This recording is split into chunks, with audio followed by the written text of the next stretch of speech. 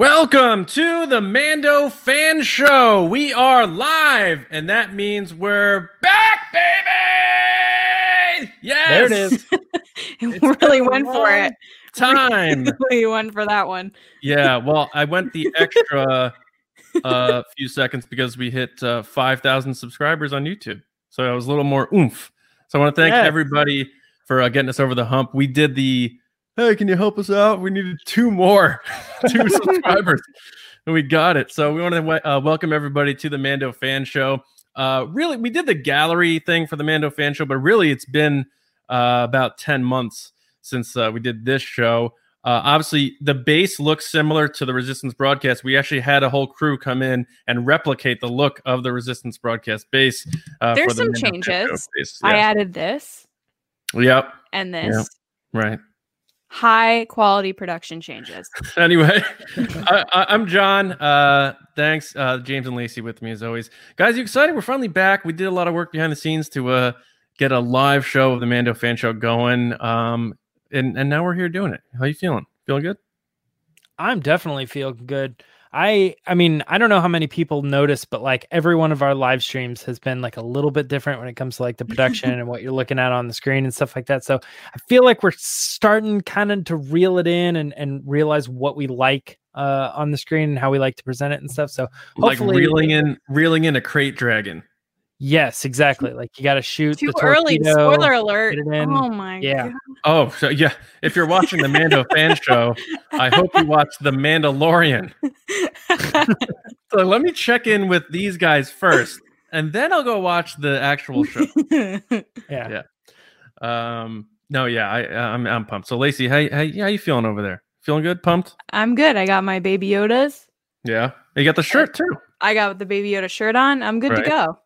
We just got off the live stream with Star Wars Explained, which was really fun. Oh, I felt like that was a warm up for me because usually, to be completely honest, I usually watch it twice before the Mando Fan Show. I didn't get a chance today just because there's so much going on. So it was nice to get to talk about it before this because it kind of got my memory going on a bunch of stuff. Yeah. Mm-hmm. And even talking to them, we still didn't cover so many things about the show that we need to get into. I definitely held a couple things back for our show, but I want to thank Alex and Molly for having us on. They're the best, and we had such a good time with them. And they're actually, we just say it now, they're going to be our first guest on the Mando Fan Show this season next Friday as we talk about Chapter 10. So Alex and Molly will both be with us. That'll be a good time. But before we get into things here, we obviously just want to let you know we do have the super chat feature available if you want to support what we're doing here, and also it vaults you to the top of the list for comments and getting involved in the show. So we appreciate that. We do have our first one. David Probus, who says 5,000 subscribers. The base is growing. Thanks, buddy. Thanks, That's so David. Awesome. Thanks. And he asked us a question. He asked us a question on the Star Wars Explained one, and I'm glad to hear your dad's doing better. The Tauntaun. So get that out of the way. Go ahead. All right. I think that one was a little better. But yeah, so we're talking about Chapter 9, the Marshal of the Mandalorian. And before we get into that, we just want to let you know that we have just launched our new Season 2 Mando Fan Show shirt. So if you go to teespring.com/the Mando Fan Show S2, and James got his sweatshirt early. The stress that went into getting this sweatshirt, guys. You have no idea. James ran out and hugged his mailman and said, "Thank you so much." And this actually happened last time with the Gideon shirts. Like I special ordered mine extreme delivery, and you guys did like normal delivery and got it first. I was like, "What is happening?" And I thought the same thing was going to happen with this, but I got it, guys. The Mando Fan Show Season 2 shirt. I love it. The colors pop on the black. It's awesome. Great. So go pick it up. teespring.com/the Mando Fan Show S2. I always got that early access. And then we're gonna get into the ratings of the episode. But before we do that, we have 2 giveaway winners we want to announce. Thanks to our friends at jewelrybrands.shop. Follow them on Twitter. They just started Twitter, so they're newbies on Twitter. Don't let them know how crazy it can be. We want to welcome them to Twitter. It's jewelry_brands. Follow them. And of course, if you want to go to their website, jewelrybrands.shop, and check out, use TRB code use the promo code TRB for 10% off. But we have two giveaway winners. One was the Twitter one, which was just retweeting and following us and Jewelry Brands for the Mandalorian blue shade pin, which was not available to buy yet. But we have a winner, and that is, I love this guy, at Joey Sack. Joey Sack is the winner of the Mandalorian pin. Joey, we're going to get that out to you as soon as possible. And then, Lacey, we had another one for Instagram, right? Yes. So we had a different prize for Instagram, which was the child necklace of him sleeping in his little pram, Baby Yoda. And the winner is Jake Hoochins. I would say Hoochins. Jake, you won. Congrats. All right, Jake. Right. More like Jake, who cares? You win. Yeah. Oh, I thought you were going to say, who cares? I was like, well, that's kind of mean. It's a little mean. Jake cares because now he's winning some free Baby Yoda stuff. All right. So now that we got that out of the way, we're going to hop into the segment that we like to call the Pedro Pascal Face Scale, where we rate the episodes from 0 to 10 using Pedro Pascal's beautiful face. Because when we first started the Mando Fan Show, we weren't sure if we were going to see his face. So we're like, we got to get him involved somehow. And you could use halves too. So 0 to 10 using halves. I'm just going to kick things off right now with mine. I have tied my highest score from last season, where I gave Chapter 7, the second Deborah Chow episode, a 9. So I am giving Chapter 9 a 9. So Jon Favreau, well done, sir, for writing and directing that one. So that's where I'm at with this one. James, what did you give Chapter 9 on the Pedro Pascal Face Scale? So it's interesting. I went back and I was looking through all my season 1 scores, and my highest rated episode was episode 6. But I was looking at this first episode of this season, and I was like, I think I legitimately like this better than anything in the other season. Yeah. So I'm giving this one an 8.5, which is roughly like around what I gave that episode 6. So 8.5, and I feel like that still gives me a little bit of breathing room if I decide to do a 9 or 9.5 later, you know. Right. But yeah, I don't want to push it too much, you know what I mean? But I loved this episode. Loved it. Speaking of pushing it, Lacey Gillerin pushed it out of the gate for episode 1 with like a 9.5 or something last year. I don't even remember. I feel like, for people just tuning in this season, first of all, welcome. We're really excited to have you here on the Mando Fan Show. Second of all, my scores are built on excitement for Star Wars and have no credibility to any type of scoring system. It makes no sense. So last year I started really high because I was just so pumped to be watching live action television, and it just set off a course of none of the scores matter. It's like, whose line is it anyway? You know, points don't matter. But you think I would learn? I didn't. This episode got a 9. Hey, you're right there with me. All right. It was very, very good. Okay, so that averages out to us. I'm just going to try to figure this out myself. I think that's a 8.83, I believe, for us. Oh, there it is right there. So you see all those beautiful Pedro Pascal faces on the screen. Now, 8.83. That 8.8. Oh, 8.8. Yeah. The 3 was throwing me off. I was like, it's not 8.3. Gotcha. I got a million Pedros on every episode. Now we want to know, like, obviously in the live chat, drop what your Pedro scale score is, and talks amongst yourselves, and don't be hostile with each other. It's just a number, and it's just Pedro Pascal, so it's okay. No one's listening to the out of 10 scale. It's all above 10s. They're all on my side. You know what's funny?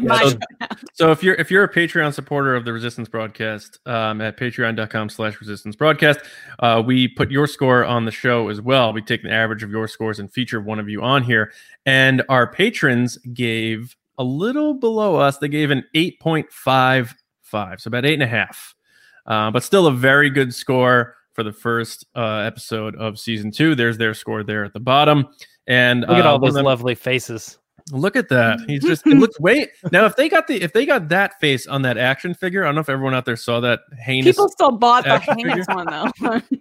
that looks like the old comedian Buddy Hackett or an old boxer. I don't get it. He is so attractive. Him and Oscar Isaac, and they both messed up. They messed up both of those. I think but also it's Oscar's better looking than Pedro. No, I'm saying they're both good looking. I give the edge to Oscar, though. I think they're both good looking. All right. So we're featuring one of our patrons right now, and that is Commander Joe Z. And he said 9 out of 10 only because of another training montage type portion of the show. Outside of that, I couldn't have asked for much more. Great episode. So he gave a 9, just like you and me, Lacey. So we do have someone with a super chat. Lando C is back. He said, I'm coming in hot like 12 parsecs out the gates, baby. Thanks, L3. She deserves more credit, by the way. 10 beautiful Pedro Pascal faces. Don't try to catch these hands. Lando is both super excited, but very super excited. Aggressive. Like, don't mess with me. Well, in our Patreon chat on Discord, he showed his whole spread of his new his dessert he had for tonight and his drinks, and he has this makes a to happen pin on his drink. He's ready to go. Thanks, Lando. Yeah, very cool. If that's your real name, Lando C. All right, so now we're gonna move on to our segment, Easter eggs and references and that sort of thing. But before we do that, we do have a special reveal for all of you who are joining us live here. We have another new merch design that we had specially made just for us, and we're gonna put that up right now. James is going to fire it up. There it is. So this is Wherever I Go, He Goes. It is tiny. And if you look very closely on the bottom right, if you're a TRB diehard, you'll see that we inscribed tiny on there to give it that TRB flair. And you can pick that up if you would like. Now it's live at teespring.com/TRB tiny on all different sorts of merch, whether that's shirts, sweatshirts, mugs, and that sort of thing. So we absolutely love this artwork, and we're so happy to have it and to reveal it today, which we weren't even expecting to do that. So there we go.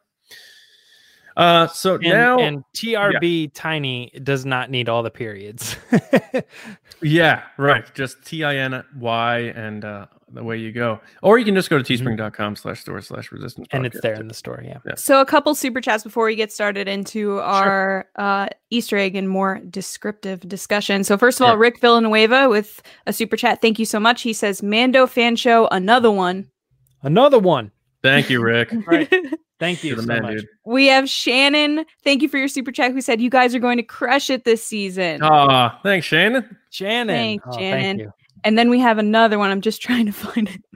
This another chat one. is crazy right now. Lando C again, who said, just wanted to thank you for the great content as always. And just to give credit where credit is due, out of all the masses of Star Wars channels on YouTube, Star Wars Newsnet is by far the best out there. Best there is to offer. Oh my Thank you so much, Lando. We need to go out for a drink or something. I'm gonna do the Mark Hamill thing where you go. Yeah. Stop. No, that's so awesome, man. Thank you all. That's incredible. This thing. Stop. All right, so now we're going to go around like we did last year.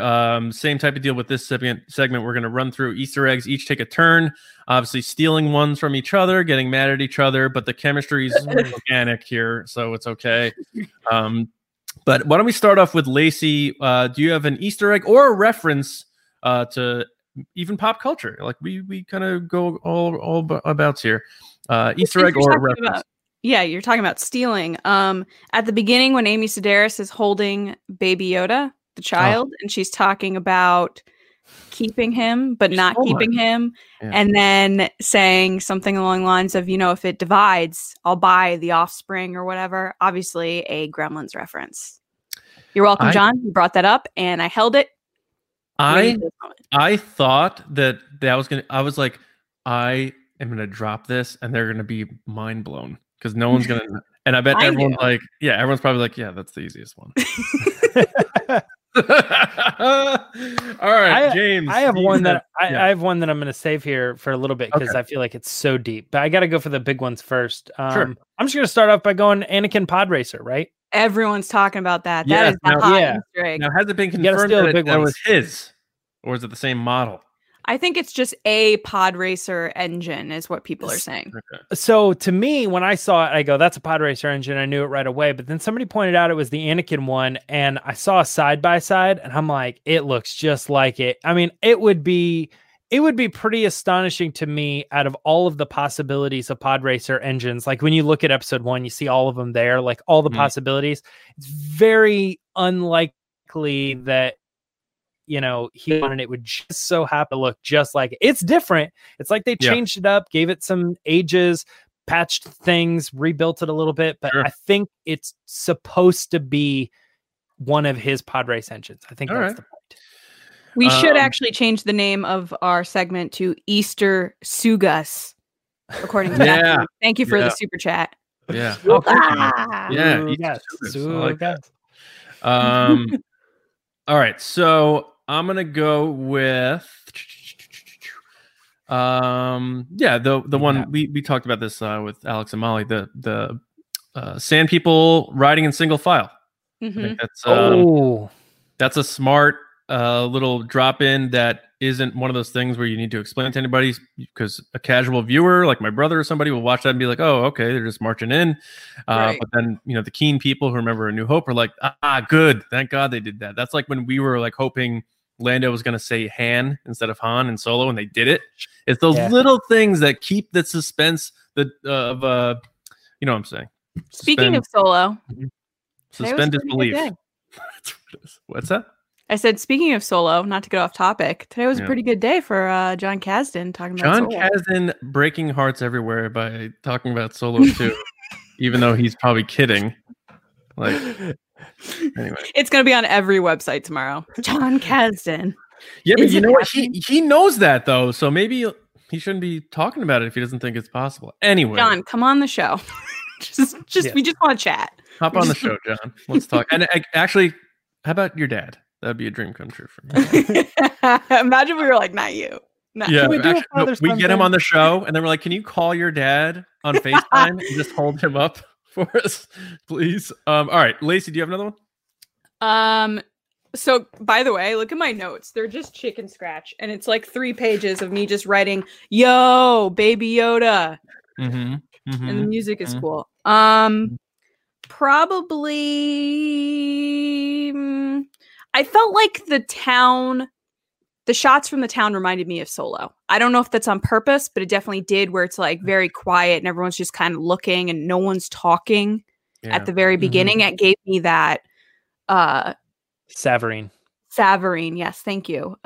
Feeling to it. And I'm sure that's just like a normal Western type thing, but I definitely got Solo vibes from it. The town reminded me of like a model that the person didn't paint yet. Yeah. I see that, because like the buildings were the same color as the sand, kind of. Everything was exactly the same. All right, that's a good one. James. I don't know. I don't really know how to tackle this, but I guess Cobb Vanth.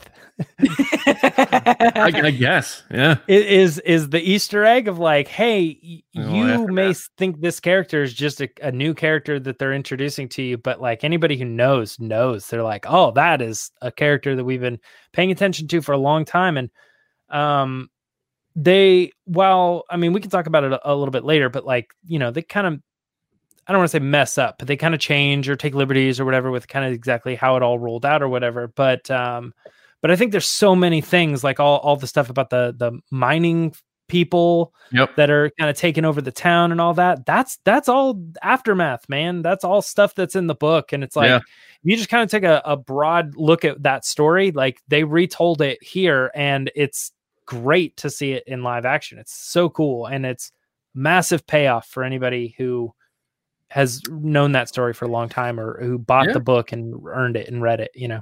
For sure. Do we need to read a couple of comments there, Lacey? Oh, I'm just going through them while you guys chat, because people are saying cool things. I want to give them credit. Like, if you know, you do know. Yes. You do know. There is a good question here, and I don't know if that's the case, because I actually wanted to know this. David Probus asks, were those womp rats on Tatooine, those things bouncing around?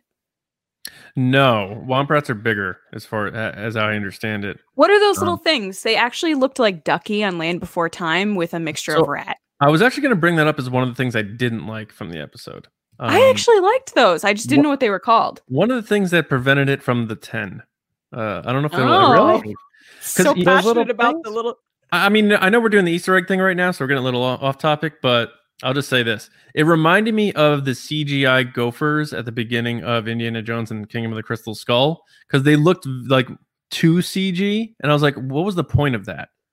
Because then you compare it to the two creatures in The Rise of Skywalker, which were the puppets, and you see the fur flowing, you're like, that's cool. And then you see these things, and it looks like it's a cartoon, and it just seemed unnecessary for them to have been there. It reminded me of the little dinosaurs in Lost World. Yes. Yeah, those two. Yeah, that's a good call. Yeah, that's a good call. The ones that eat people. I get it. Well, they ate the girl or whatever, right? Yeah. Did they eat the child? I guess they eat other people too. Yeah. Didn't they eat the whole family? Well, they might eat talk about that some other time. Yeah. Probably. Yeah. But yeah. All right, Easter eggs. Let's get back on track here. My next one is Spotchka, the drink made from krill, which comes from Sorgan. It's brewed on Sorgan, which is the Sanctuary episode. And those are the things, those little like blue fish things that were in the baskets that the marauders or pirates were stealing from the village. Like shrimp. Yeah. So it's seeing him order up 2 glasses of that. It's a reference to itself. It's a Mandalorian, like saying like, look, we're creating lore. We're here. We're established canon. We're going to reference ourselves now. Mm-hmm. And I love that. So it's kind of a toss back to what was going on with Omera and all the folks on Sorgan at the village. So I love that. Lacey, what do you got? R5 popping up. That's R5 a good one. To the D4. He got a fixed motivator. He's still got the leaky stuff. They didn't. You know what's funny? They fixed them all these years later, but they didn't clean them once. Hey man, it's a droid. But as Alex said really well, I need it to work, not need it to look good. Yeah, the certain point of view where he just wanted a master, and then you see it here is kind of going back to James, what you say on the show all the time is like being someone that loves the books, having those moments that correlate with something like makes you feel like you're inside. Yeah, that's the story was he busted his motivator because R2 told him that he needed to go on the mission. Go on the mission. Yeah, he kind of sacrificed himself. Yeah. All right. James, you got another one? Yeah. All right. I talked about this one on the other one, but the Death Star 2 explosion that they show in the thing, I recognized it immediately. I was like, I've seen that before. And it took me a second to realize where I've seen it. And there may be other locations too where this is popped. But the first one that popped up to me was a Star Wars mobile game called Uprising. And there's a scene where a character shows, it to Jabba. I'm not sure if it's Jabba or if it's just like a hut in general, but it was marking the turning point, like, hey, things are about to change. And what was really cool about it is straight up the same thing, the same visual. And I understand like you look at it at different angles or whatever, but I think what's kind of interesting about it is they didn't take liberties and change it or whatever. It's like we had this video that went viral across the galaxy, and it showed somebody watching that video. So if somebody else in the galaxy is watching that same video, it has to be the same video. So they pulled from like this old video game where they created, a hologram and that story of how that visual got passed around to the mass. That's how everybody knew that it happened. 'Cause you don't see that in Return of the Jedi. You see everybody dancing and cheering. It's like, how the heck did they know? It's not like the Empire was like, looks like we just got defeated. Right. It was like a leaked viral video, basically. I wish they showed the shield falling down to Kef Bir. Be like, we'll see you later. Yeah. I'm going to need you later. You got some stuff hidden inside you that we need later. All right. Next one. What do I want to go here? I guess I'll just jumble these together. The whole trope of conquering the beast, and one is like always luring the beast out of the cave, like the Beowulf stories and those sorts of things, and even Mando Chapter 2 last year, sort of getting the Mudhorn out, but also literally going into the belly of the beast. The belly of the beast is like you're going into Hell's Den to get yourself into some trouble. But Mando literally went into the belly of the beast and busted out. And it reminded me of Men in Black. Will Smith did it. Sure. And Drax in Guardians of the Galaxy. Mm-hmm. He got eaten up and then and Hercules and Disney's Hercules. It happens a lot, and so I think that's just maybe a nod to that type of storytelling. So I'll go with that and just put that all in one cocktail and send it to you guys there. Okay, Lacey, do you have any more? Yeah, the Gamorrean guards that are fighting at the beginning of the episode. Yeah, Return of the Jedi. Yep, absolutely. Yeah, little trimmer, little buffer. But there they are. Mm-hmm. Less calories. Throw in with that too the vibro weaponry. Yeah. Yes. Yep. And the graffiti markings on the wall that are like stormtroopers and all different types of things and markings and Yep. All right, James. Any more? Yeah. Let's see. I got sabotage jetpack. Yeah. The scene of Mando, he said, taking him out just for a second. He goes flying off to the side or whatever. So obviously, it's a faulty jetpack, and they even make reference to it later, where he's like, "Here's your stuff back. Let him know that thing was broken before I got it." Yeah. That's a so good nod. I think there's definitely a good wink Easter egg to Boba Fett's jetpack. Yeah. Yeah. I'll say Womp Rats. Obviously, that dates back to A New Hope and throughout the saga. But I guess I'll get my complaints out of the way. My second complaint from the episode was that they had too many Womp Rat references. Peli Motto had one. Cobb Vanth had 17. I feel like everything that guy said, it was a metaphor or a simile that has to do with Womp Rats. June bug on a buzz the tail of a Womp Rat in the eye of a storm. I wrote down one of them that I liked. He goes, every once in a while, both suns shine on a Womp Rat's tail. Yeah, he said Womp Rats. I think he legit said Womp Rats 3 times on that episode. It's enough, Vanth. That's enough. Luke Skywalker was blasting those things with his T-16 at age 15. Not a big deal. Pipe down with the Womp Rats. It's a drinking game every time they say Womp Rat. Is it my turn? Mm-hmm. Yeah. The other big one I'd say that everyone was talking about besides the pod racing engine was the Pearl that comes out of the dragon.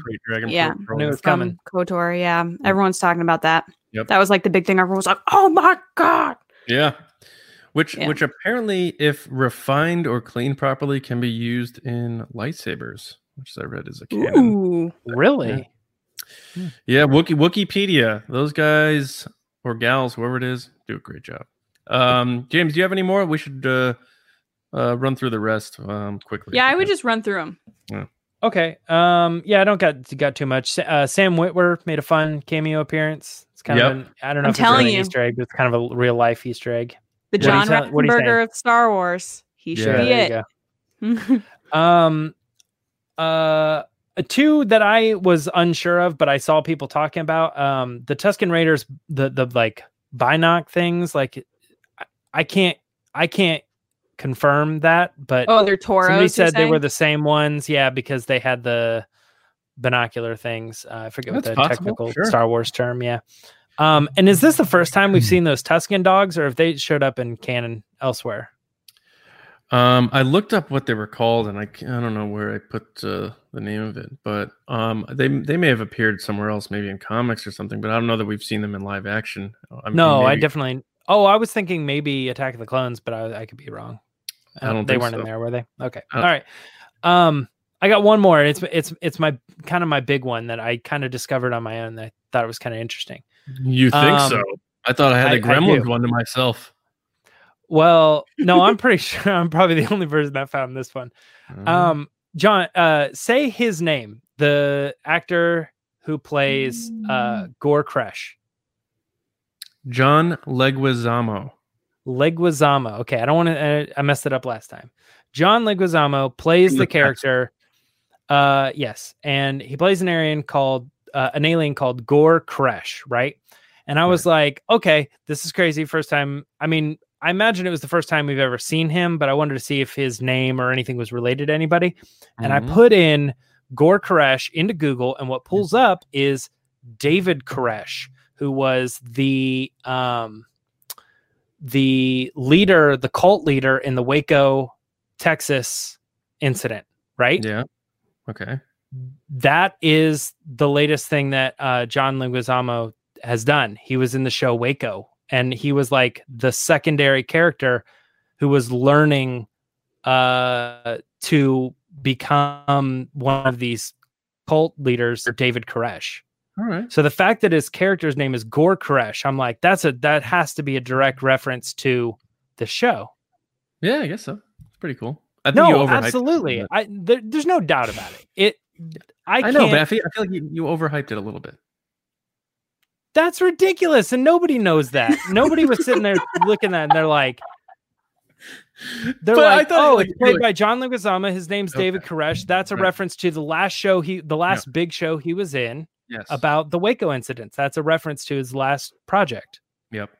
That's good. Can I say an Easter egg that I think is an Easter egg, but it might not be, like a chance one? James is good. I'm just busting your chops. Forget all y'all. All right. Yeah, go ahead, Lucy. I think that Boba Fett at the end, which obviously is an Easter egg in itself, is holding Fennec Shan's sniper rifle. I think the gun on his back is her gun, which would place him in season 1. Yeah. I'm willing to accept this, but I haven't looked. Yeah.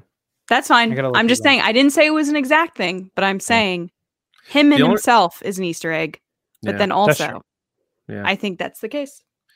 All right. Do I have any more? No, not really. Or Suga. All the other ones are like the other obvious ones, like the Cantomo thing or whatever you call it. And I saw Zuvio's helmet. Did you? Oh, yeah.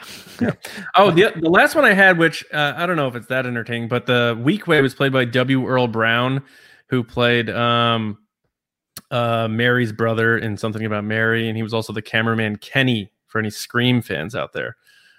He's a very cult-like character actor, and when I saw his name pop up, I was like, oh my god, because I was a huge Scream fan. But he also plays what was his name in Something About Mary with the baseball? I don't know. We have a super chat though. Right. Camera guy. So we have a super chat from McElvis. Thank you for the super chat. They said the best Easter egg for me was the KOTOR callbacks that they were all over this. That were all over the whole Crate Dragon mission. Right on. Thank you so much, McElvis. Cool. All right, so let's get into the next section, the Mando Code. Yes, that's right. It is back. The Mando Code. It's our season-long giveaway contest. So I'm going to reveal a number on each episode, including our season finale recap show. And on that final show, we'll reveal how to submit your guesses to win the Mando Code bounty. I put that in all caps, like the Star Wars crawl. So cool. I yell those words. Throughout the season, we will reveal additional items as the bounty grows, but the grand prize will be a limited edition Mandalorian box. Thanks again to our friends at jewelrybrands.shop, which includes Werner Herzog's Empire Medallion necklace, the Mandalorian skull necklace that Baby Yoda now has, and a brick of Beskar steel, which also can serve as a magnet. And it comes in a limited edition box. They only made about 8,000 or so of those things. And one of them is going to be going to you. I think they retail over like $100. But we're going to be adding more prizes as the season goes on. So be sure to follow Jewelry Brands on Twitter at jewelry_brands. You don't have to do that to win, but we're just trying to help them out. And go to their online store. And again, use TRB at checkout if you want. This ring is from them. There you go. Right on. They have great stuff. So the first number in the Mando Code is 2020. All right. So don't share it because you want to win the bounty. So you got to watch to win, folks. Yeah. All right. Next section. Obviously, we're just going to do a spoiler breakdown of. Do we want to run through some super chats first? If we have them, absolutely. We do. So first is Double C. Thank you for the super chat. Who said this one is for James Cobb Cantu, baby. I hope I said that right. The next one, I'm scrolling up here, guys. The next one is from Matt. Hey, Matt. He said, you guys have got me through COVID lockdown and also reignited my love for Star Wars. Thanks so much. Favreau hit episode 9 out of the ballpark. I agree. I watched it at 3 a.m., guys. As you saw from our Mandalorian Minute, I was hyped. I want to know about the aspect ratio change, though. Why? ? Which we'll get into, I think, in our spoiler review in a second. So just hold on that, Matt. We're almost there. And then we have another super chat from Lando. Lando, thank you so much. He says, hey, James, with the fact that Cobb and potentially Fett entering the show is the first episode, or in the first episode, do you have more confidence that Sabine will officially make the show? Asking for a friend. And I'm assuming the friend is him. Oh, man. It's like rolling the dice. You know what I mean? Like, okay, I just roll and I hit a jackpot. Does that give you more confidence you're going to hit another jackpot? It's like, I guess it does, but also it kind of like makes you feel like you're probably not going to keep hitting jackpots. So we'll see, man. I want it to happen. I think it'd be great. Yeah, absolutely. And the last one for now is Alexander. Thank you, Alexander, who says nothing for me to super shout out from the episode itself, but the three of you are always deserving of one. Thanks for all you do. Thanks, Alexander. It means so much to us. Wow. You have no idea. Thank you. Appreciate all right, that. now into the meat. Yeah, the meat of the episode. Yeah, so just to warm the engines up here, let's just the three of us say what our favorite shot or moment was in the episode. So, oh my gosh, I forgot about this part. James, I'll start with you, as it's clear that someone needs a few moments. Well, okay. Yeah, when I think about watching it the first time, because now there's like something else that I think was just like really cool about it, but it's kind of, I had to think of it later. When I was first watching the episode, my favorite thing was exactly what they wanted it to be. It was the climax. It was Mandalorian and Cobb Vanth putting on that armor, you know what I mean? Like shooting up the jetpacks and headed to take that thing out. So they already did all the planning. Things started going wrong, and they were like, we have to take this into our own hands. We have to do it now. And it was that episode 3 Mandalorians coming over with the jetpacks thing. There's something about live action Mandalorians flying around with jetpacks. It's just like, it blows your mind. And they did it so well in this episode that I think it just like, it was just unreal to watch and made you feel like you're like, I can't believe we're getting this. Like I'm going to pinch myself and be like, oh man, I had a dream. There was like a live action television show of Star Wars, and it was nuts. It was like Boba Fett and crazy stuff, you know? Yeah. But it's like, we're seeing it. It's there. It's live. It's real. And it is great. I love it. I agree. That's a good pick. So Lacey, did you think of one, or you want me to do it? No, I do have one, but I just wanted to share this really quick because I totally forgot this happened, but I remember laughing so hard when it did in the episode, which was from Kendall, which said, my favorite shot was the Bantha teeth cleaning. That was really funny. I totally remember happening, and I laughed out loud. So that is a great moment. It was like a Muppet. Like, like the Tusken Raiders are brutal. They're savages. They do a lot of horrible things, but they are really big on dental hygiene. You know, we're going to see that at Celebration. Someone in a Bantha. Oh, yeah. 4 out of 5 Tusken Raiders agree to use this toothbrush. So favorite shot itself would probably be towards the beginning of the episode where the Mandalorian hangs up Gorkesh and he walks towards the camera, and it's super like moody and dark, and you see the eyes of all those creatures, which by the way, what are those? About to eat him, which is like intense. I was like, oh, this is kicking off real crazy. My favorite moment is what James said. So I'm going to give my second favorite moment, which is more of like a comical thing that stuck with me. And it's probably because I watched it at 3 a.m. So by 4 a.m., I thought this was the best thing ever, which was at the end of the episode, they're cutting all the pieces of meat, which at first you're like, oh God, it's so much red meat. But my favorite food is steak. So I laughed super hard when they had that like Flintstone chunk of meat on the speeder bike, and Baby Yoda, it just kind of holds on him for a second. And he's just like, my meat. And he just like touches it. And it's just so funny to me that they're just like wrapping this meat up and taking it to go. Yeah. Love it. Love me some steak. Yeah, I was thinking, because the Tusken Raiders take the rest, and that's a big beast. I was like, do they have deep freezers in the Tusken camps? Like, what are they doing to preserve that meat? Or they eat it like all in one day? It was just so funny. We have one more super chat before you go, John. It's from Christian Morales, who said, the best shot has to be Mando rolling into town like the space cowboy he is. The Western was cranked to 11. That was Thank pretty you, Christian. Cool. Yeah. Means a lot. And that is a great comment. That pull away. Like when it says, you mean the Marshal? Ask him yourself or whatever. And they do the pull away and the reveal of him standing in the door. Thank you, Christian. Beautiful. Appreciate that, buddy.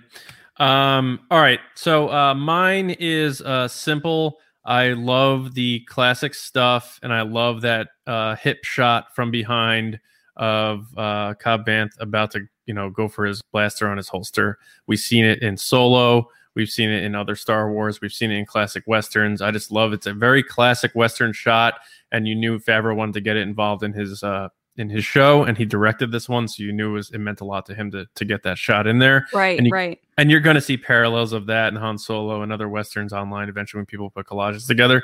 But it's always those two fingers just like twitch just a little bit as you're getting a little antsy to like who's going to draw first. And there was something about the tension in that scene of those two about to draw and duel that I just absolutely love. So that's my favorite shot. All right, so let's just get into it and talk about the episode. We obviously all rated it very high. I'm going to start by saying I actually, and this is probably unpopular because of Tiny Baby Yoda, but I love the fact that he kind of took a back seat on this episode because all everybody's been talking about is Baby Yoda, Baby Yoda, Baby Yoda. And I feel like knowing Jon Favreau and the type of creator he is, he probably doesn't like, he loves it obviously because it's creating success for his show, but I don't think it's like when a good band has like Metallica has Enter Sandman and people are like, oh, that's the band with Enter Sandman. He doesn't want Yoda to be his Enter Sandman. Like he wants this show to have a lot of hits. And I think coming in to season 2 and putting Baby Yoda a little bit on the side and, still always checking in on him and showing us he's okay. There he is. He's okay. Here. Oh, this is all going on. Look, he's okay. Don't worry. Right. But putting the focus back on the Mandalorian and introducing Cobb Vanth and what that combative relationship is and what that turned into, in addition to the other environments, I think was huge. I really think that they could have pushed the Baby Yoda thing and we would have all loved it and ate it up and stuff like that. But I feel like putting him aside was a bold move, a smart move though. And I absolutely love that. So that's my first takeaway from this episode. Yeah, I completely agree with that, actually. As the person that's wearing a Baby Yoda shirt with Baby Yodas all behind them, I actually agree with you that I think we've talked about a lot on the Resistance broadcast, like being afraid that Baby Yoda is going to overshine and become what people turn to for The Mandalorian when the show is called The Mandalorian. Right. This episode, I ranked it so high because I'm always excited for Star Wars, but because it was a very, very good episode, I felt like I didn't get a chance to sit it all. It was so fast, like it didn't stop. It was like every moment mattered and you didn't want to turn away at any second because you'd miss something. And I know when I watched it this morning, I texted the guys being like, don't go online because it was just that good. And there were moments that you wanted to hold on to have your own surprise, like no way moment like last year. But yeah, it's just super exciting. Which we'll get to, but I did not get. Yes. But, Cobb Vanth is a character that I know of and I know his story. I haven't fully read Aftermath. I have it. I started it. I didn't finish it, but I know of his character from our conversations and then a lot of discussions about him over the summer. But I thought Timothy Olyphant was great. I think his hair is fabulous. He's like one of the most attractive Star Wars characters I've ever seen. But I think great veneers. Yes. John, you said this with Star Wars Explained, but I agree with you. I feel like he's playing a character that everyone knows him for, which I feel like, again, goes back to the idea that we've said on the show before, which is Jon Favreau picks who he thinks is the best. He's great at being creative and coming up with wonderful ideas, but he's also the best at putting together a team of people that he knows will deliver the top quality content that you're looking for.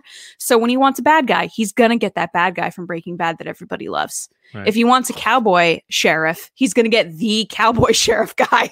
And he talks about I love playing with these are me playing with my toys, my action figures and stuff. Mm-hmm. Like, he could very well be a Breaking Bad fan, a Justified fan, and be like, this is sort of me playing with my action figures, me as a director bringing in actors, and I get to play with you guys. And this is what we're going to do here. So, James, I know you're really riding high on the Cobb Vanth thing. So why don't you pick up where Lacey kind of left off there and let us know what your did they execute it the way you wanted it fully? Were there things you wish they did a little differently? And what do you think of Oliphant as like the choice as the character? Like when you were reading Cobb Vanth, did you see this type of guy? Yeah. Well, I listen on audiobook, and on audiobook, he definitely has a little bit of a different voice. Like there's a little bit different type of a character. He really has a drawn out voice in the book. Glad they didn't do that. I know, but like, I think when it comes to those voices, like sometimes I take them as canon, like, oh, that character sounds like that. And other times I go, that this is just like Mark Thompson or just like a loose interpretation of what a character might sound like. So I didn't hold that against them. There were a couple things that obviously changed with this story. If you guys know, you know, it was a little bit of a different way. He got the armor. Also, there's like a city that he's protecting, and it's called Freetown, and that's obviously not the city here. So there's kind of some loose stuff there. But another Star Wars flashback, by the way, we don't see that very often, and they're doing it now a lot. Yeah, and Mandalorian especially, because we kept seeing those shots of him as a kid. You know. Yeah. And that could be, a little bit because of Rian Johnson, right? I think doing so. The flashback Absolutely. thing, and then JJ, made it okay. Yeah. JJ said, "I didn't think you could do that in Star Wars, but I guess you can now." So, but yes, you take a step back and you look at what is the story of Cobb Vanth. Like somebody told it this way, another person told it this way. Did they get it right? They got it right. Right? They pulled this character straight out of this interlude, this side story, just out of the books, and created him in live action and made him real. And it was such a huge payoff. You know what I mean? I said that about Solo. I said that's why I love Solo so much, is there were so many things in it that was like, it felt like a thank you to the fans. Like, we did this because we know you bought the book. We know you read the comic. We know you watched the show that like 2% of Star Wars fans watch. Yeah. We did that for you. And this happening in the first place was just like crazy. And then they picked like the perfect actor for it.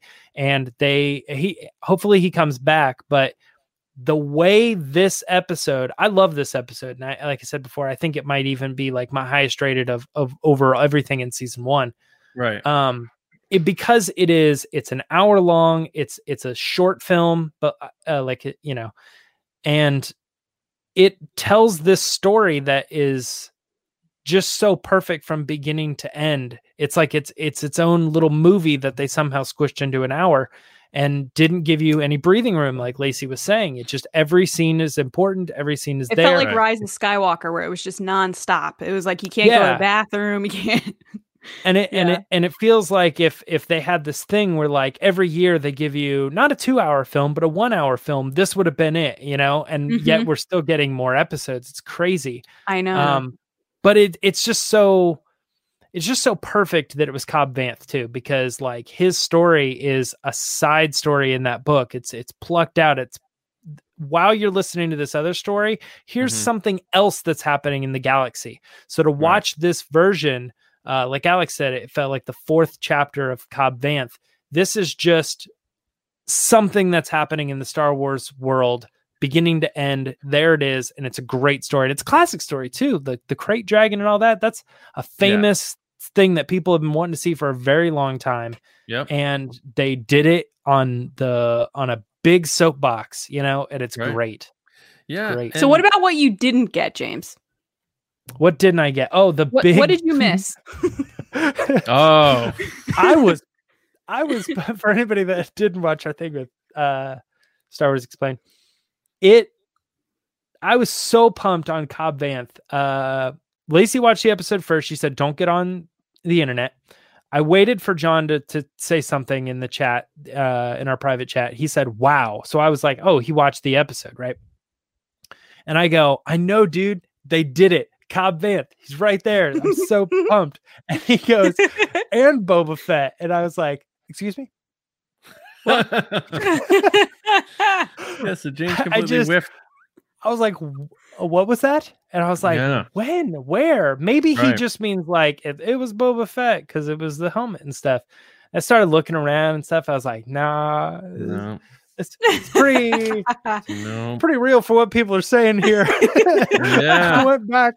I watched the episode. I not the whole episode again, but I was like, maybe that was the guy at the end. I looked at it and I was like, oh, so that wasn't random, ominous stranger creepy that's just guy. To tease us, into something else that's coming.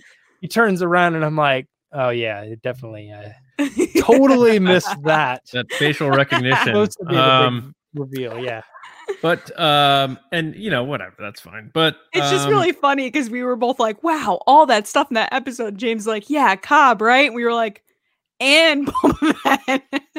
Yeah. And James is usually one of the more observant ones too. So that's pretty funny. But I do like, the fact that they do the layering of references or like moments. So like the Death Star exploding, or the Cobb Vanth story, and they show him getting the armor from the Jawas, even though it's a little tweaked.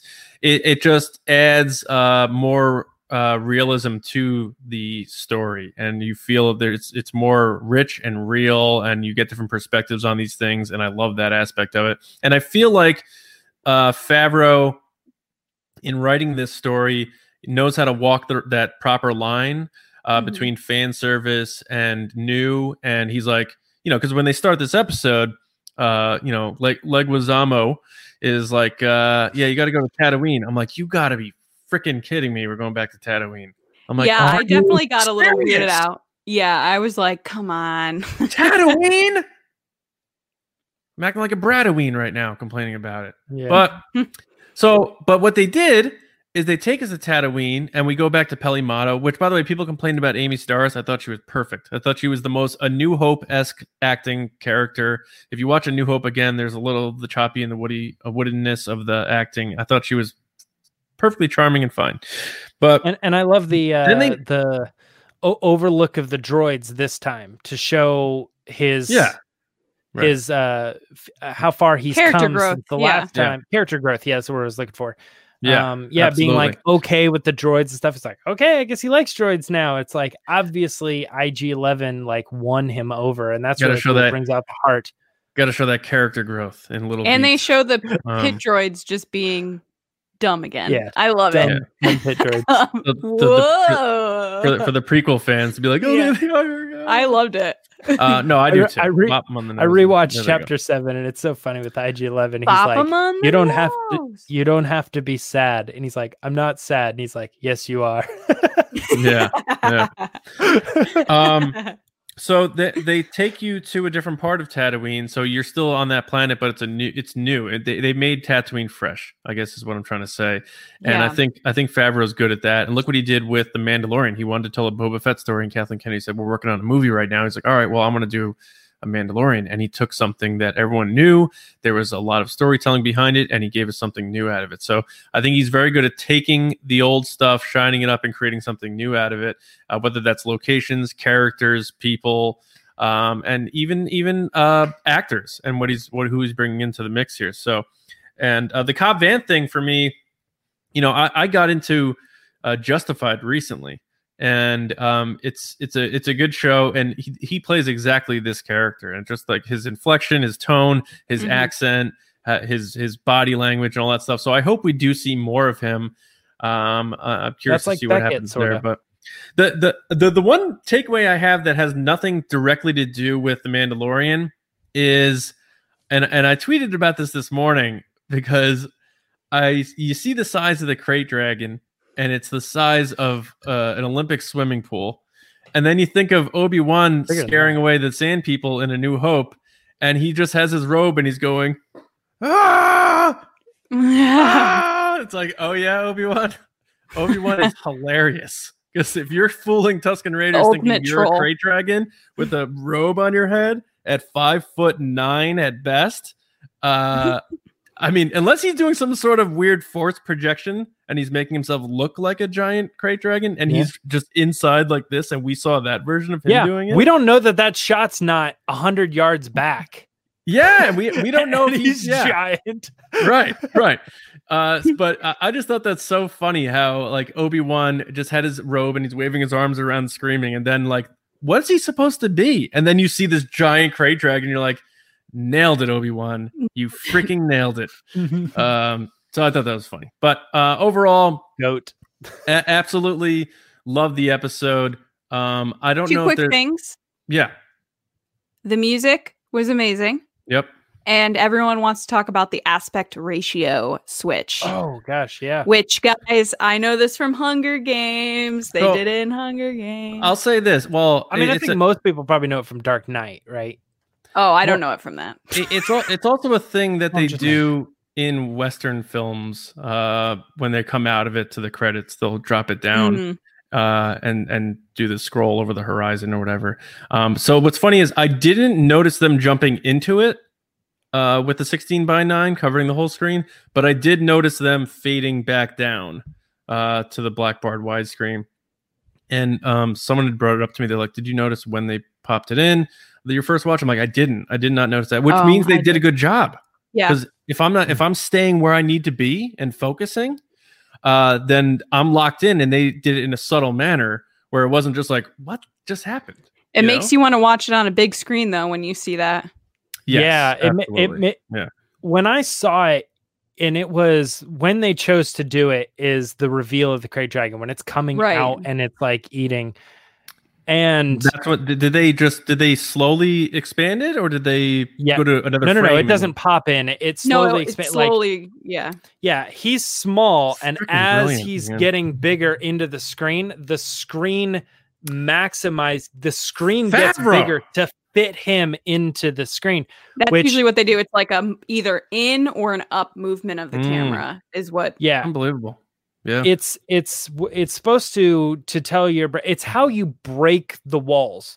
You've been constrained to this view for so long, and when something so big comes into the screen that it needs to break those walls, the aspect ratio change allows it to break those walls. And I just noticed every time I do that, I'm like fitting in my own frame. But anyway. So I have, and it's amazing. It's like, go back and rewatch that scene. You'll be like, holy cow, it's so much bigger. I want to watch it in the theater. I have a letter here that was sent to me by accident. It was sent to Disney. And it's from the return address is John Boyega and Oscar Isaac. That was lucky. Yeah. And I had the letter here. I opened it earlier.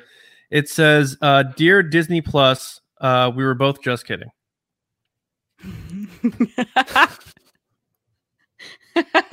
Mic drop. Well, speaking of mic drop, Ludwig outdid himself this episode, and it's episode 1 with the music. Yeah. Unreal. The first song when they're walking in that like graffiti area and it gets like really like tech and like kind of like dirty beat. Oh, it's so good. Yeah. I liked it. And it got very 80s to me in this episode, like 80s power, like action movie sound to me, compared to I feel like the first season, which was very like, I don't know. He talked about it like earthy tones and stuff. Like this to me seemed more cinematic. And because he introduced us to all the different themes in the first season, I felt like I could pick up a lot better on like the blending of the different songs and stuff. That's where I was going to. I was like, I feel like the first season gave us like, here's song A in all its glory. Here's song B in all of its glory. And now you're watching the episode and you're like, oh, whoa, that's like A and B mixed together with something with like a C in there somewhere. You know, like did a really good job at meshing it all together and making it new and fresh and picking up on the different tones. Which is a the John other was Williams like the original Star Wars staple. Right. No one does it better than John Williams, obviously. And you'll be like, oh, that he just weaved in the March of the Resistance there, or he just weaved in Yoda's theme over that or something. And Ludwig had said that he was really inspired to get into music by John Williams and even his earlier stuff before Star Wars. And, you know, usually composers have a track record of tendencies. And I think that's something that he may have picked up off of John Williams. And it just so happens that it works really well in Star Wars. And he's like, let me bring out that trick here. Like you said, Lacey and James, he has the established themes. And when he does put them back in, it's a sense of cadence, of stability in the storytelling. And you're like, okay, yeah, there's Mando's theme. There's the Baby Yoda thing. And just that, I don't know, that sense of stability sometimes when the scenes or something can get a little chaotic.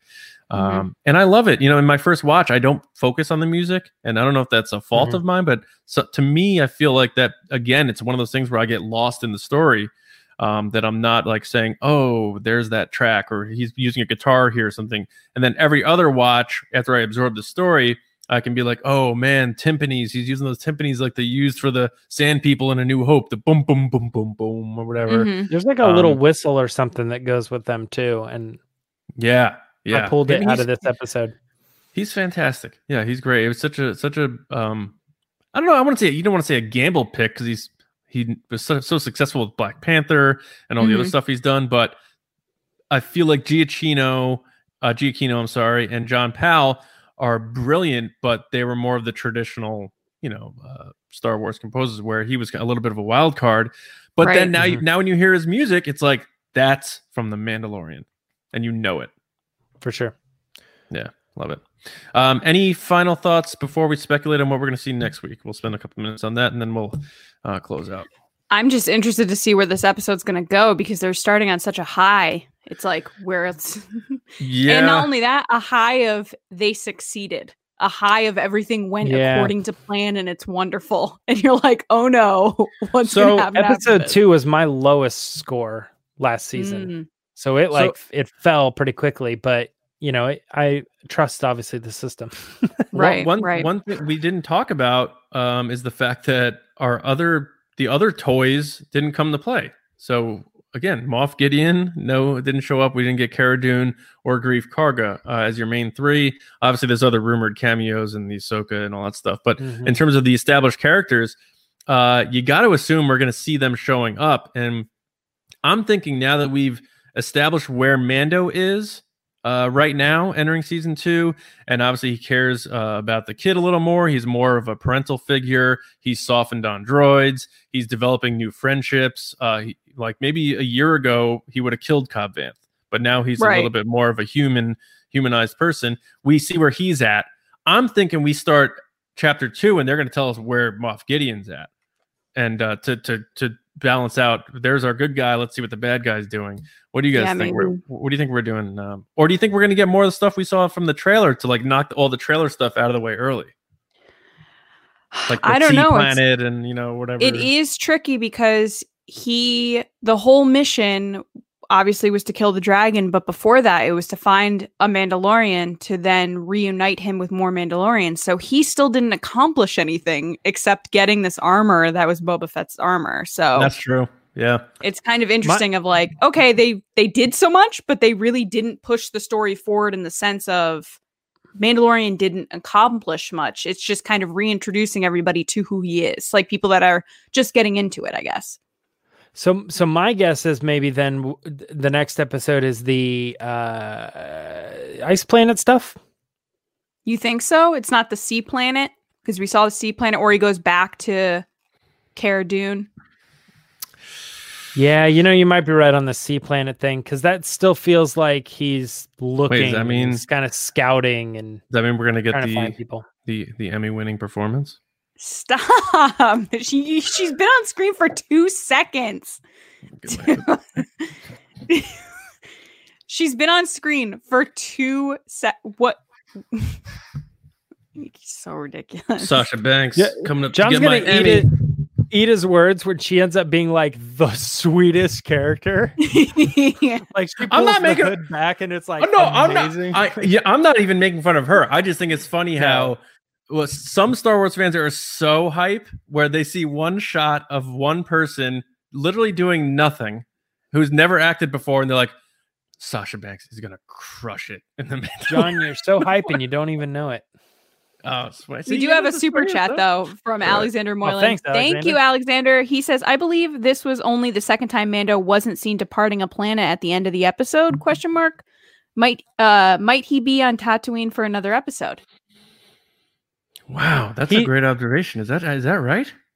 He left planets at the end of every one?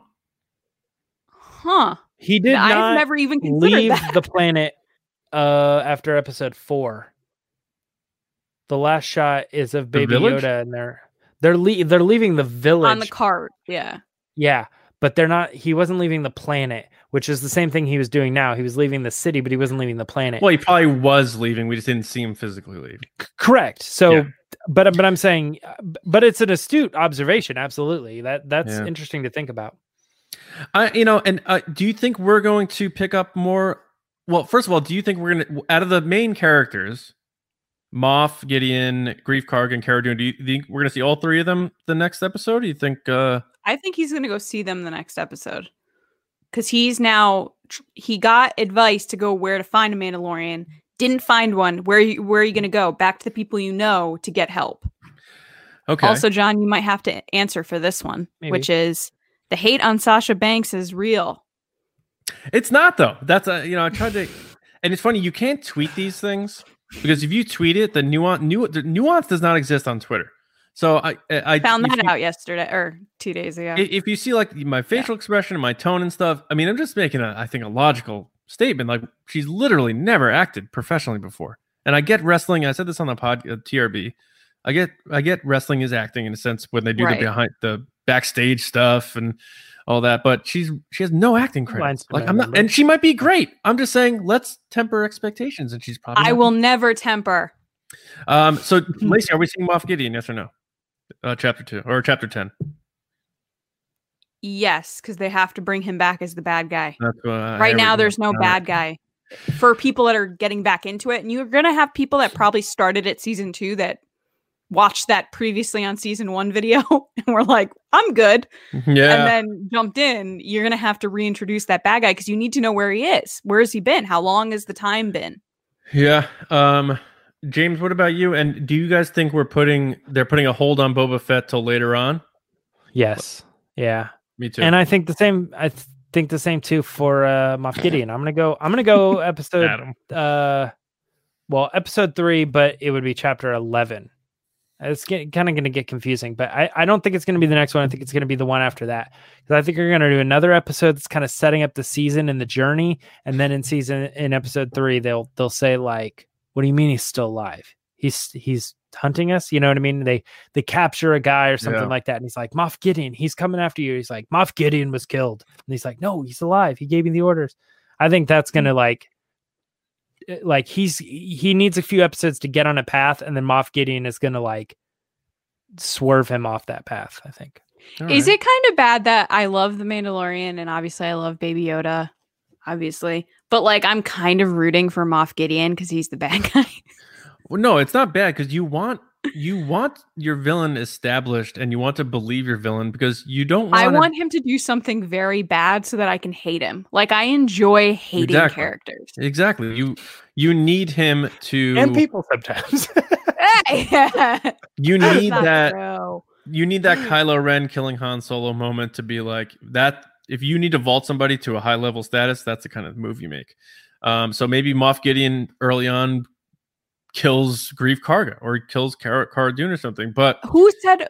Oh, was in our Patreon General Admiral call last night, which if you're interested, check it out. Patreon.com/Resistance Broadcast. They were talking about their predictions, and someone, and I feel bad, I don't remember who it was, had suggested that what if he throws the head of the armorer at the Mandalorian? Oh yeah, like that'd be cool. Killed her. I was like, oh my gosh, that would be so amazing because it's just so evil. Right. The armorer would be a good character to kill off, where it feels terrible, but it's not like a huge loss, you know? Well, I feel like Queel. I felt that one. Well, he could throw. That's what I'm saying. Yeah.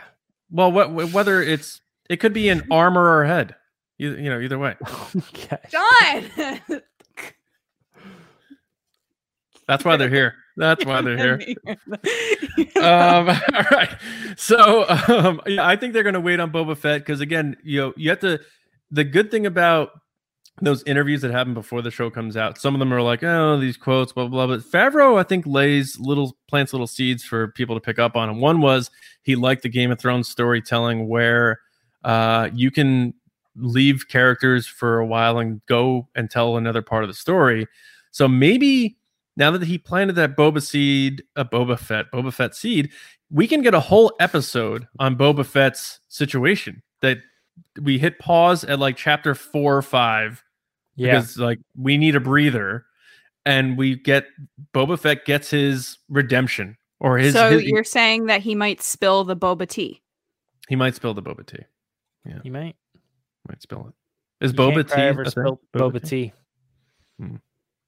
All right, so that I guess that's pretty much it. Do you guys have anything else you want to add?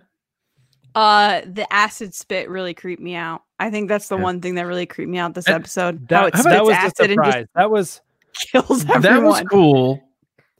The visual effects were unbelievable. Unreal. Yeah. So that scene reminded me of the first Godzilla.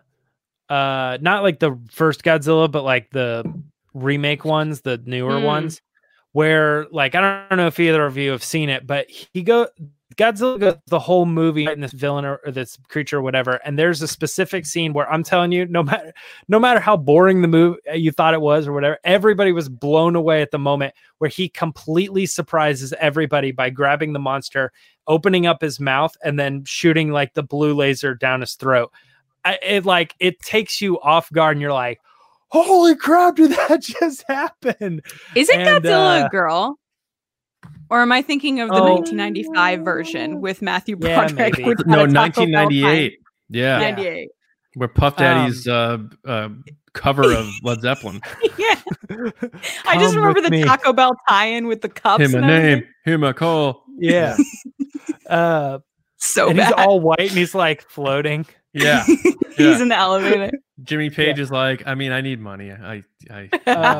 No, but yeah, just to go back to that really quick, like, yeah, the acid coming out, the spray that I think blew away a lot of people. I think nobody was expecting that. And it was like a crazy, like, oh my gosh, is this happening moment.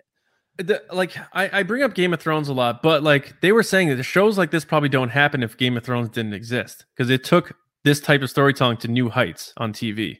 And Lord of the Rings too.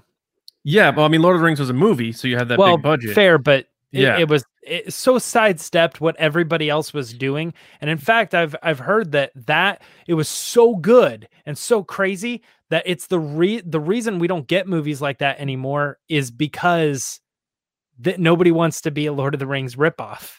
Yeah, and that's fair. Yeah. But I'm just thinking, Game of Thrones ended 2 years ago. Glad you mentioned the Puff Daddy song. And the special effects were really good, and the dragons look good and all that stuff. But if you put it up against right now with that crate dragon, they would look terrible.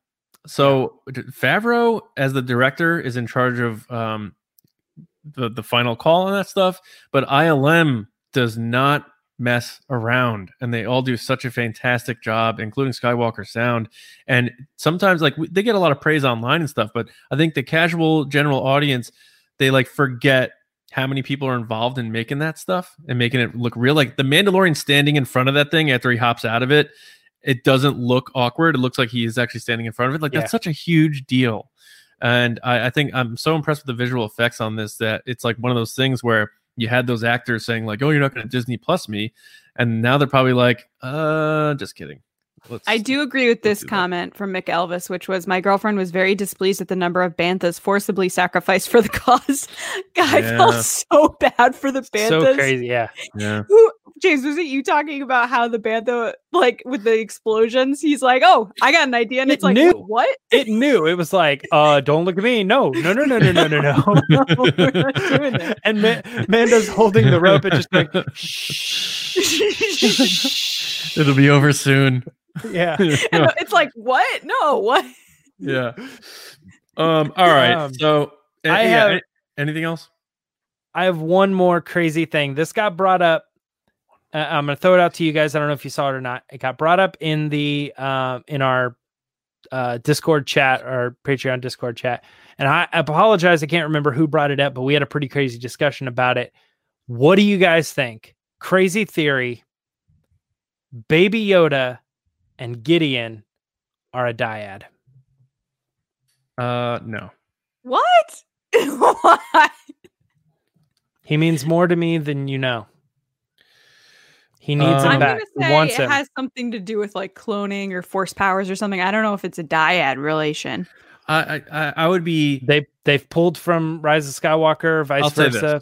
Before with the healing, because only people in a dyad can heal. Shocked if they bring back the dyad thing right now. Shocked. And I don't think Favreau likes biting off big themes from other people. Like he's trying to carve his own niche in Star Wars, and I get that. For him to take a controversial thing. This is the initial response from Brooke. Too many dyads. Brooke, you're absolutely right. Here's what brought it into question: is it was confirmed that the only way to use the healing technique is if you are a part of a dyad. So it proves that Baby Yoda is part of a dyad. So who is he a dyad with? So me. As far as we know, it already is in The Mandalorian, because that was in order to use that technique, you have to be a dyad. Just throwing it out there. Something to toy on, chew on for the next little bit. I saw Kendall's comment. In theory, only members of a dyad can heal. So I don't know. Yeah. This might be one of the best super chats ever from Christian Morales. Thank you for the super chat. He goes, "That's gonna be a no from me, dog." That's what I'm talking about, Christian. Randy Jackson. All right. So before we get out of here, for the people who stuck around, whether you watched both that virtual red carpet while you watched with us, or you just stuck with us, we appreciate it. And in honor of that, let's give away one of the new Mando Fan Show Season 2 shirts right now. It'll be this one right here. How about there. That and one Baby Yoda one? So you want to do it? So two? Yeah. One tiny? So two winners. Two winners. All right. So that changes what my plan was, but okay. We're winging it. All right. So the first two people to give us the name of the characters played by Mark Booth Jr. in The Mandalorian Season 1 and Bill Burr. You only answer one of them, and the two people that gets one and the first person that gets the other one will win the shirt. So the Mark Booth Jr. one will be the Mando Fan Show Season 2 shirt, and the Bill Burr character will be the tiny shirt. So let us know who gets those in the comments, and I'll start our outro here, which is basically just thanking everybody for watching along to this live stream. We hope you enjoyed the live version of the Mando Fan Show. We're going to start with our guests every week now, and joining us next week is going to be Molly and Alex from Star Wars Explained. We're going to be talking about Chapter 10, and it will be next Friday, November 6th at 8:30 p.m. East. So tell your friends that they should join you, because this is a good time. And, if you're watching this after the fact, don't worry. Obviously, you're seeing that the video is going to be on the channel. And, of course, this is going to be on the audio feeds as well. Make sure you do subscribe to the show. You can do that on YouTube, of course, Spotify, SoundCloud, Apple Podcasts, wherever you get your podcasts. Go to StarWarsNewsNet.com every day for all of your news, reviews, editorials, information, and more. And we're doing written reviews of the Mandalorian episodes there, too. Patreon.com/Resistance Broadcast if you'd like to support what we do. This show does not exist at all if we don't have that support. We put a lot of time into 2 episodes of TRB a week, in addition to the actual content we do and this show. So we thank you all so much for your support, and a special thanks to our generals, Carmelo, Andrew Staley, Jeremy Myers, Neil Shaw, David Probus, John Reese, Micah Harrison, Jenna Rosewater, Michael Gaines, Bethany, Russ Harbison, and Kendall Gellner. Thank you so much for all of your support. You are the absolute best, and all of our patrons for all of your support. And, of course, everyone who listens to us, watches us, and shares our episodes and has fun in our community. Thank you. Yeah, so that's it. Did anybody light up the comments with guesses? So what were the correct answers? Yeah, what were the... Ranzar Malk is Mark Booth Jr.'s character, and Mayfeld is... We do have a Mayfeld.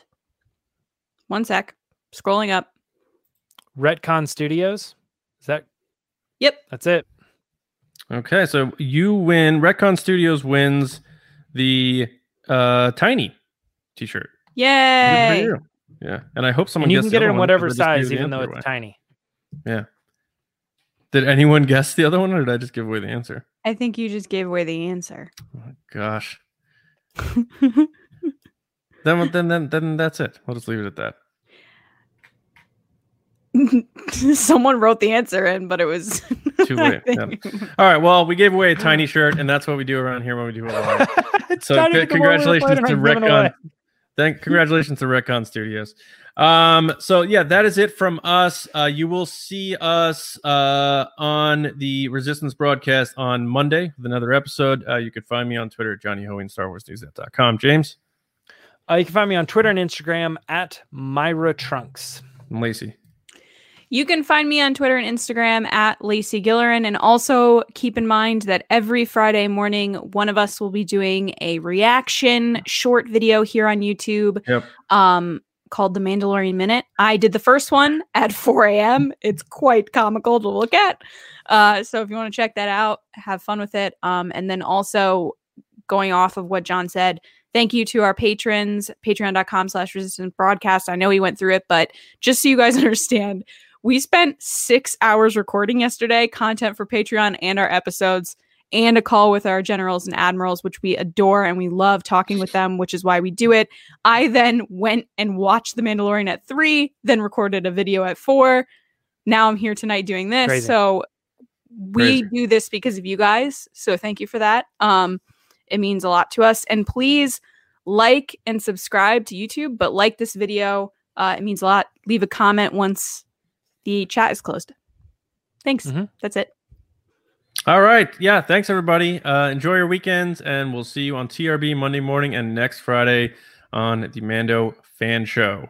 See you around, kids. Bye.